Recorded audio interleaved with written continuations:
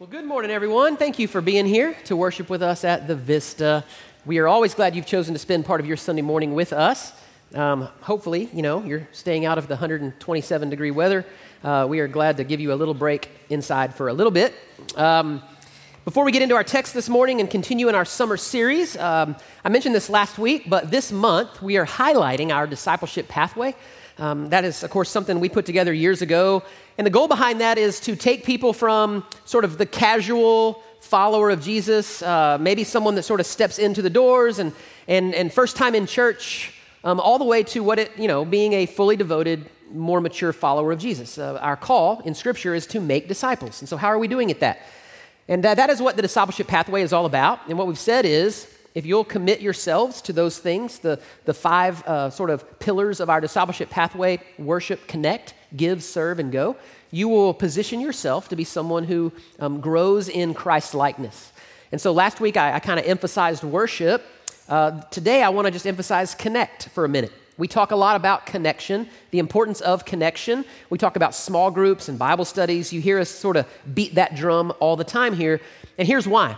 I know that in a larger church, connection is even more important because it's very possible to sort of attend the Vista or any large church and just sort of blend in. Like you can do that. You can literally just show up. We got 3 services. You can sit somewhere different. You may not even see the same people week in and week out.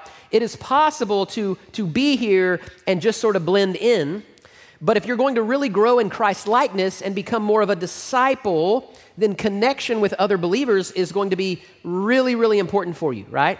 So that's part of the reason we sort of challenge you and push you to that is because, again, when God wants to really change someone's life, it usually happens within the context of community, a smaller group of people over time. I know we all love instantaneous change. We're all like, there's things that I want to change, and we would like to wake up tomorrow, and those things are all different. It rarely works that way, right? It usually is in the context of other people around us over a longer period of time that we begin to see growth and change. And so, again, I know you can come and you can blend, but we want more for you than that. We don't want you to come and to just blend in. We want you to find community here. And so the second sort of part of our discipleship pathway is about connection, small groups, Bible studies, getting in community. If you need help with that, right after the service over here in our next steps area, there are people over there who will be happy to talk with you about what it means for you to connect and help you find a group or somewhere to get started, all right? Connect, really important. This morning we are continuing in our summer series called A Shared Gospel. And again, if you're visiting with us or you're new, we are taking a look. It's kind of character studies throughout the summer. We are specifically looking at people, individuals, who were friends, ministry partners with the Apostle Paul. We're all familiar with Paul. He was kind of a big deal in the New Testament. But Paul, again, he never did anything alone. He never traveled alone. He never preached alone. He never planted churches alone. There was always people around him that helped him do the work God had laid out for him to do. Today, we're going to look at the life of a woman named Lydia. Okay, her story is found in Acts chapter 16. Acts chapter 16, if you want to begin to turn there. As we're doing these character studies throughout the summer, the other thing we're trying to do is highlight various ministries and volunteers here at our church that help us do the work of ministry. This morning, I specifically wanted to recognize our kids volunteers and our special needs team. We have some very faithful, very dedicated people that show up week in and week out to help minister to children. Many of you may have kids over there right now. They are, again, kind of being engaged with some high-energy, fun activities, learning the Bible. Ultimately, they are there to help point your kids to Jesus. And so also our special needs team, again, it's an awesome team that's established that again meets with people that come that have special needs, and they have classes and they engage them, and it's just a beautiful, beautiful ministry here. And so I know having 3 of my own that have been through and are going through the kids ministry team, I am super grateful for those kids workers and volunteers. That way we don't have a whole bunch of them in here today, right? They're back there learning about Jesus. It's awesome. So if we could just give our kids volunteers and our special needs team a hand this morning. They are unbelievably faithful. We said from day one as a church that if we were going to be a church that reached young people, we better have something for kids and we better do that well. And I know Ross and his team do a fantastic job with our kids ministry. So if you go back there today to pick up your children, let the teacher of their classes just say how much you appreciate them and thank them for what they do. Again, we're looking at a woman named Lydia today. She is a little different than some of the other characters that we have looked at and are looking at this summer. Lydia didn't travel with the Apostle Paul. She didn't, help him write any of his letters. As far as we know, she didn't hold, or we're not aware of any sort of specific title or authority or position that she officially held within the local church. She may have. We just don't really know that for sure. What we see from Lydia is just a faithful woman who was a really pivotal and sort of a catalyst for the church in Philippi, okay? She was a really important part of the church in Philippi. In fact, the church in Philippi, if you read all the letters that Paul wrote in the New Testament, you'll notice the tone of the letter to the church in Philippi, the Philippians letter. It's just different than the others. In all the other letters Paul writes, he's usually writing to them, all these churches, and at some point in the letter, he's trying to correct some false teaching. He's trying to correct some false ideology or some practice that they're doing that's not right. He's trying to, rebuke them for a lack of unity or something going on in the church. He's trying to sort of set it straight. But in Philippians, you don't have that. In Philippians, it's really the tone of affection and encouragement. That's all it is. He's not writing to get onto them, to rebuke them, to correct them. Apparently, they were a really good church. And Paul had a particular affinity for the church in Philippi. And Lydia was, again, a big, big part of that church growing and thriving. So we're going to read about her story today in Acts chapter 16. This is kind of backing up. Last week we talked about Paul and Silas in the Philippian jail, praying and singing hymns, the earthquake that takes place, the jailer and his whole family get saved. We're backing up just before that when Paul and his team arrive there in Philippi, all right? Paul is on his second missionary journey. He is traveling with, again, a small team. It wasn't just Paul. It wasn't even just Paul and Silas. It was Paul and Silas, and then a guy named Timothy. We're going to look at him next week. He was kind of a young protege of the Apostle Paul. There was another guy with him named Luke. We're going to look at Luke in a few weeks. Luke, he was a doctor. He was a historian. And so we'll look at Luke. There may have been others traveling with them. It's a small mission team, and they are taking the gospel from Asia Minor, kind of where they've been, and they're trying to get the gospel now into Europe. Okay, Philippi was kind of their first attempt at getting the gospel into Europe. Philippi was an important city. There were two trade routes that converged there in Philippi, making it really strategic for ideas, for commerce, and yes, for the gospel. If you're going to get the gospel to other parts of the world, those important cities where there are trade routes that converge were really important centers for that. Paul's custom, you might remember, as he goes to different towns to plant churches, he's got to start somewhere. And so Paul would go to the synagogue. He would go to the Jewish synagogue in every town, and he would begin to talk about Jesus. Okay, so Christianity comes out of Judaism. The Messiah, Jesus, was a Jewish Messiah. And so Paul was a Pharisee before he was the Apostle Paul. And so he's very familiar with the Old Testament scriptures. He's very familiar with those things that point to Jesus. And so for Paul, that was a natural starting point. Every town, I'm going to go to the Jewish synagogue. I'll begin to unpack the scriptures, tell them about Jesus. Many would believe, some would not. The problem when you get to Philippi is there's no synagogue. They don't have a Jewish synagogue. Apparently, there weren't enough Jewish men to have a synagogue. You had to have at least 10 Jewish men beyond the age of bar mitzvah, and there weren't enough in Philippi. But there was apparently a group of Jewish women that would gather down by the river to pray.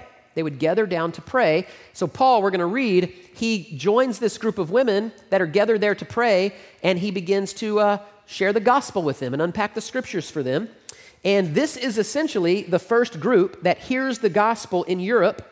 It's this group of women, okay? So I'll read this as chapter 16 of Acts, beginning in verse 11.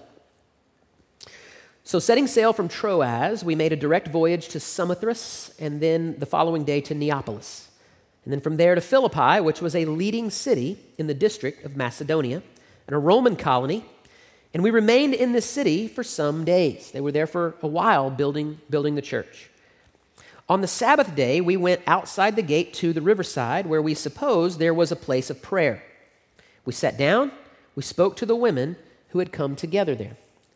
And then in verse 14, we're introduced to Lydia. She's only mentioned in a few verses, but we can learn a lot from her life in these few verses. Verse 14 says, "One who heard us was a woman named Lydia from the city of Thyatira, a seller of purple goods, who was a worshiper of God.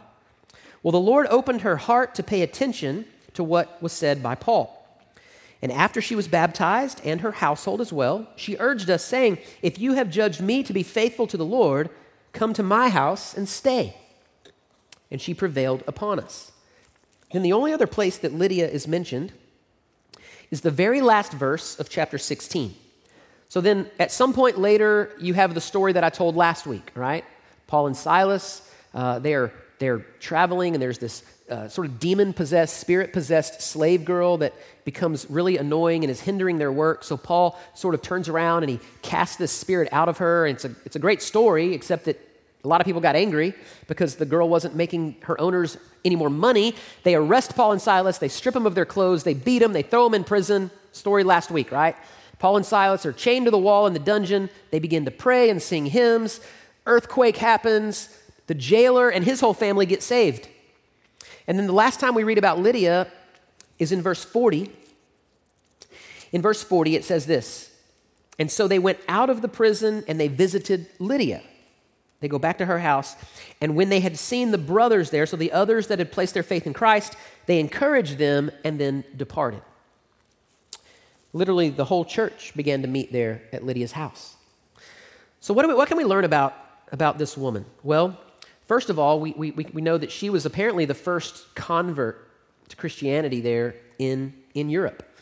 And what's interesting is that, Paul's trying to get the gospel into Europe, and he goes to meet with a bunch of Jewish women at the river, and then the first convert is neither European nor Jewish, right?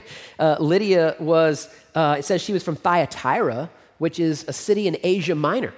So most likely this is an Asian businesswoman who happened to be there. She hears Paul and the gospel and, again, places her faith in Jesus. We also know that a businesswoman, she was a seller of purple goods, it says. So purple goods, purple fabrics, purple dye was very costly, very expensive. In Philippi, there was a guild that made this. And so basically, it was a very lucrative business, and she was doing quite well, okay? People that wore the purple color would have been royalty or very wealthy people, okay? So she worked in kind of an upscale business, and we know that she's doing quite well because she has a house big enough to host the whole mission team for some time: Paul, Silas, Timothy, Luke, whoever else is with them. And then later in verse 40, we know that the whole church actually met in her home. The whole church met there. I don't know how many people that was, but I'm guessing it was quite a bit. So she has a very large house. Her business is doing quite well. She might have even been a woman that had another home back in Thyatira where she was from. We don't know. But she's apparently a very good businesswoman, and she's got some means. And then it also tells us in that short verse that she was a worshiper of God. So most likely, she's someone that was searching, questioning, looking for the one true God. No doubt these Jewish women that she was meeting with for prayer helped point her to Yahweh, and she had sort of began to understand that Yahweh, the God of Israel, is the one true God. The problem is she had no idea about the person and work of Jesus. She had no idea about his death on the cross, and so Paul begins to unpack this for these ladies, and Lydia, you can just see her hanging on his every word. And she ultimately places her faith in Jesus as he unpacks the scriptures and talks about the Jewish Messiah. Here's the big idea, and where I really want to sort of spend some time this morning on Lydia's life. As we read about her life in these short verses, Lydia was someone who lived with an open heart, an open home, and open hands.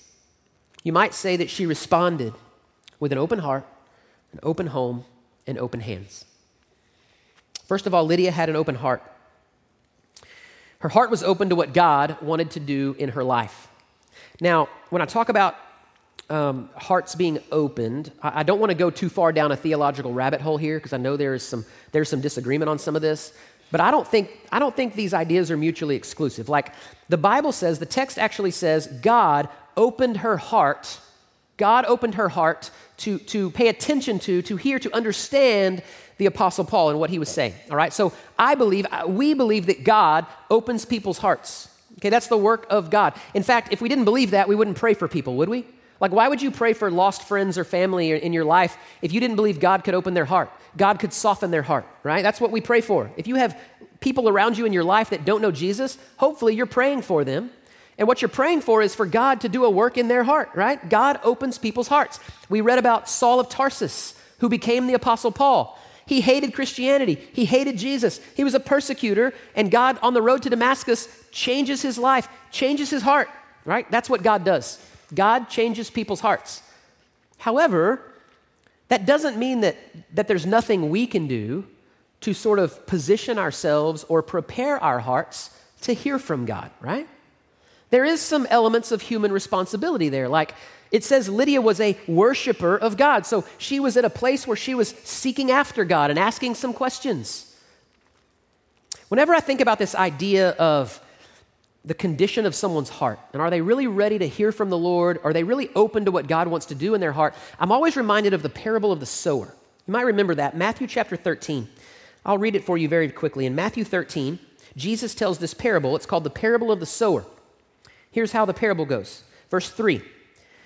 He told them many things in parables, saying, a sower or a farmer, he went out to sow or scatter some seed. And as he sowed the seed, some fell along the path. And the birds came and they devoured them. Well, then other seed fell on rocky ground where they did not have much soil. Immediately they sprang up since they had no depth of soil. But when the sun rose, they were scorched since they had no root. They withered away. Other seed fell among the thorns, and the thorns grew, and they choked them. And other seed fell on the good soil, produced grain, some 100, some 60, some 30-fold. And he who has ears, let him hear. Jesus then later explains the parable, and I'll just kind of give you the synopsis, is that when God's word is sort of scattered or sowed, it falls on different hearts, different ways. Some people's hearts are like the path. They're just hard. They're closed off to the things of God. You can hear the word all day. You can hear the gospel all day, but it just sort of bounces off your life. You're not in a place where you're ready to hear it and receive it. Other people are more like the rocky ground, right? You hear it and it sounds really good. You're really excited about it at first, but there's just no roots. You haven't positioned yourself or prepared yourself. There's no discipleship pathway. There's nothing to help you grow roots. And so after a while, it just kind of fades away, goes away. Other people are like the seed. Their life is like the thorny ground, right? Where you hear it again and you get excited about it and you're like, yes, that sounds good. But then the stress and the anxiety and the cares of this world, the trivial pursuits of life begin to crowd it out. So pretty soon it's just gone. And then you have this fertile ground. It's the heart that is ready and prepared and positioned to hear from God and to respond to God. That's Lydia, right? Lydia, her heart was like that fertile soil. She was a seeker of God.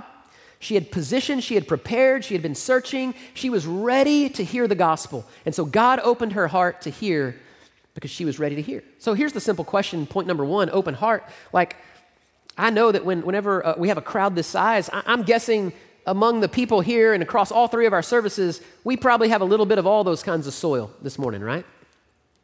What's the condition of your heart? Where are you at? Are you someone that is open and receptive to what God wants to do in your life today? I think that's one of the first lessons from Lydia is that she had an open heart. She had an open heart. She was positioned and ready to hear from the Lord, and she was open to what God wanted to do in her life. The second thing then we see from Lydia is that she responded with an open home. This is all about hospitality. This is one of the ways that she responds is immediately, what does she do? You guys need a place to stay? Man, y'all need some food to eat? You guys come to my house. I got a big house. Why don't y'all come stay with me? She doesn't know them that well, right? She just invites them over to stay for apparently an indefinite period of time. To just, hey, why don't y'all come stay with me? She practices hospitality. You notice that? Like one of the ways that you'll notice that the gospel really begins to take root in people's lives is they begin to just live differently. They begin to practice hospitality and kindness towards others. I can just go through a lot of scripture with you. We don't have a ton of time. I'll go through some of these really quick. But you'll see that this is something that we're constantly in Scripture challenged. God's people are challenged to be people who are hospitable towards others, okay? Over in Romans chapter 12, verse 13. Let me find my spot here. It simply says, contribute to the needs of the saints and seek to show hospitality. Paul writes that to the church and the Christians there in Rome. Over in Titus chapter 1, verses 7 and 8, he's talking about the qualifications for elder or overseer in the church, requirements for leadership in the church. He says, for an overseer, as God's steward, must be above reproach. He must not be arrogant or quick-tempered or a drunkard or violent or greedy for gain. Look at verse 8. But hospitable, a lover of good, self-controlled, upright, holy, and disciplined. Right? One of the qualifications for leadership in the church is that you practice hospitality. Over in Hebrews chapter 13, verse 2. Hebrews 13, verse 2 says, do not neglect to show hospitality to strangers, for thereby some have entertained angels unawares. And then one more over in 1 Peter chapter 4, verse 9, simply says, show hospitality to one another without grumbling. Over and over and over again in the New Testament, what you see is that when the gospel takes root in people's lives, they begin to just live lives of hospitality. In fact, even if you look back at some of the people in the Bible that Jesus encountered, they encounter Jesus, they respond with hospitality. Matthew was one of his first disciples. He was a tax collector. Nobody liked Matthew. Jesus walks along one day and he's like, follow me. And Matthew's like, sounds better than what I'm doing. Here we go. Close up shop. He begins to follow Jesus. And then what? The very next text, if you go read it, says that the first thing that he does is he basically throws a party for all of his low-life friends that nobody liked, and Jesus is there. And this angers the religious people because they're like, why is he hanging out with, all the tax collectors and sinners? They literally accuse Jesus of being a drunkard. And Jesus is like, look, I didn't come to save the saved. I came to seek and save the lost, right? Matthew responds by just opening his house up and practicing hospitality. You read about a guy named Zacchaeus. Some of y'all know that story. We're not going to sing the song, but right? Climbs up in the sycamore tree, meets Jesus, seen. Jesus goes and hangs out at his house. Now, Jesus kind of invited himself, right? I'll give you that, right? I'm going to your house today. Okay. So, but that's what Zacchaeus does. It's Jesus, then it's like, man, have a meal at my place, right?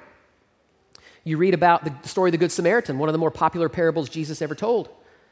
A guy's traveling down the road, he's beaten up, falls into the hands of robbers, left for dead. A few people pass by that should have stopped, they didn't, and then a lowly despised Samaritan comes along, and it doesn't say that he gave him a little water and put a Band-Aid on him and went on his way. It says that he took time to really care for the man. He put him on his own donkey, horse, whatever, and he took him to an inn and he took care of him, it says. And then he paid money so that they could take care of him even further. And basically, if it was going to cost more, he would come back and pay even more. Like what you see is hospitality being extended. Some of Jesus' close friends, Mary, Martha, Lazarus, in the Gospels, they're constantly opening up their home. Every time we read about them, all the disciples are like in their home having a big meal. Man, over and over and over again, when the gospel begins to take root in people's lives, one of the ways that people respond is by practicing hospitality. This is what Lydia does. Lydia literally, she hears the gospel. First thing she does is, man, y'all come to my place. I'll make you some food. Y'all can stay here. It's just an open door kind of hospitality. Lydia lived with an open heart, and she had an open home. And then finally, Lydia, she lived life with open hands. We talked about this a few weeks ago when we talked about Barnabas, right? We talked about Barnabas and how Barnabas, we're first introduced to him in Acts, where he's basically selling a field, bringing all the proceeds and giving it to the church for those that had need. That's called living life with open hands, right? We talk about when you see yourself as an owner, everything's mine. Mine, mine, mine. You can't have it. I earned it. It's mine. But again, when the gospel begins to take root in your life, we begin to see ourselves not as owners, but as stewards. Stewards can hold on to their stuff much more loosely than owners can, right? When you begin to recognize that everything in your life is a gift from Him, it's not yours anyway. It's yours to steward. God has richly blessed you to steward that for the good and the blessing of other people. You can begin to hold on to your things a little more loosely. This is apparently what Lydia does. Lydia responds with open hands of generosity. They come to her house and they stay there a while, right? I don't know how long, but a while. Then the whole church begins to meet in her house. As people come to know the Lord, they're all meeting regularly in her home. Must have been a pretty good sized house. And listen, those of you that host people in your homes on a regular basis, you can back me on this, but when you open up your home to people on a regular basis, guess what? Your grocery bill goes up, doesn't it? They tend to eat all your salsa, drink all your drinks, right? I'm guessing if they brought kids, listen, stuff got broken, stuff got lost, right? My wife and I, we love to host people, and that's just part of life, right? Part of life, man. If you're going to practice hospitality well, if you're going to practice generosity well, you can't be too protective of your stuff. You got to be able to go, hey, this is all from the Lord. And Lydia just seemed to be a person that once she heard the gospel, she responded, open heart, open home, open hands. This is all God's stuff to begin with. She was very generous with her stuff. You're never going to be able to practice hospitality and generosity unless you can learn to live life with open hands. Whenever I think about these big ideas of hospitality and generosity, I always go back to this the story Jesus told in Matthew 25. In Matthew 25, Jesus is telling a story here, and I'll read it for you. He's talking about the final judgment one day. One day, there's this final judgment that's going to take place, right? And he's talking about separating the sheep from the goats. What he's talking about is those that belong to the Lord from those that do not belong to the Lord. Some of y'all are familiar with the text, right? Listen to what Jesus says here. Matthew 25, beginning in verse 31. He says, "When the Son of Man comes in his glory, and all the angels with him, then he will sit on his glorious throne. And before him will be gathered all the nations, and he will separate people one from another as a shepherd separates the sheep from the goats. He will place the sheep on his right and the goats on the left. And then the king will say to those on the right, 'Come, you who are blessed by my Father, inherit the kingdom prepared for you from the foundation of the world.'" And then listen to what happens in 35 and 36. Listen to what Jesus says. "For I was hungry and you gave me food, and I was thirsty and you gave me a drink. I was a stranger and you welcomed me. I was naked and you clothed me. I was sick and you visited me. I was in prison and you came to me." Now, I don't know about you, but that all sounds a whole lot like hospitality and generosity being extended, doesn't it? Sounds a whole lot like hospitality and generosity. Then the righteous will answer him saying, "Lord, when did we see you hungry and feed you, or thirsty and give you a drink? And when did we see you a stranger and welcome you in, or naked and clothe you? When did we see you sick or in prison and visit you?" And the king will answer, "Truly, I say to you, as you did it to one of the least of these, my brothers, you did it to me." Now, I know at first glance, this can sound a little bit like works-based righteousness, but it's not. Okay, Jesus isn't saying that you do all of these things in order to get in. Notice the order of what he says, right? He first separates them and he says, "You who are blessed already, receive the inheritance prepared for you before the foundation of the world." And so what he's saying is, you're already in, right? You're already in. You're already my children, okay? You're already my children. In other words, the actions of verse 35 and 36, they are not qualifications to get in. The actions of verse 35 and 36 are things done as a result of the fact that you're already in. Are you with me? The actions of 35 and 36, the hospitality and the generosity that is shown are results of the faith that is already possessed. You see, it's not, hey, if you feed people and if you practice hospitality and generosity, then God will love you, then you'll be kind of let in. No. It's you're already children of God. Because of the faith you possess, it changes you in such a way where you begin to practice the hospitality and the generosity that we speak of. That's why, if you notice, they're shocked. The sheep are actually shocked by what Jesus is saying. They're like, when did we see you hungry and give you food and thirsty? When did we do that? In other words, they weren't cognitively doing those things so that God would love them. They're not even aware that they did it. That's just the way they lived because of the faith that was inside of them. We don't do these things so God will love us more. We do these things because he already does. He goes on from there and talks about, the rest of it's talking about the goats, and the same thing happens to them. You can go on and read the rest of it there if you want, but basically, He says, like, I was hungry and you gave me no food. I was thirsty and you gave me nothing to drink. I was sick and in prison and you didn't come visit me. And they're like, when? What are you talking about? When did we see you? And he's like, well, you just didn't live that way. You didn't live with hospitality and kindness and generosity towards others to anyone. Again, it's not about qualifications to get in. It's about how you respond once the gospel begins to penetrate your heart. You see, we're all born into this life selfish. We're just naturally sort of selfish people, right? If you don't believe me, have children, right? I mean, kids are just born into this world just naturally, mine, that's mine. It's just everything. Your time, your money, your energy, it's all mine. Like, that's what kids do, right? And then sometimes as adults, we grow up into that, don't we? We still like mine and my rights, and I demand everything's mine. And the big idea is that once we meet Jesus, things should begin to change. And we begin to go from selfish to selfless. We begin to go from mine to I'm just a steward. We begin to live life much more with open hearts, open homes, and open hands, the way Lydia did. That's the way God wants his people to live. And it's not things we do so God will love us more. It's things we do as a result of the fact that he already does. That's the lesson of Lydia. Lydia teaches us how to respond to the gospel with an open heart. Whatever God wants to do in our lives, open homes of hospitality and open hands of generosity. Let's pray together this morning. Father, we're thankful today for this just amazing godly woman named Lydia, who you used in some really powerful ways to get that church started in Philippi. God, that you blessed her richly and that she was able to, in turn, to bless others. And we're thankful for her life. And God, I know today as we talk about these things that your word sort of falls on hearts a little differently. I know there's some people here, God, whose heart right now is a little bit like the past. It's just hardened to the things of you. It's sort of closed off to what you want to do. God, I pray that you would begin to sort of soften the soil a little bit in some of our hearts, that you would begin to help us to be open and receptive to the work you want to do in our lives. God, I know there's some people here whose heart is a lot like the rocky ground. They just need to begin to build some roots. So I pray today they might take whatever steps necessary to begin to grow some roots so that your word can stick.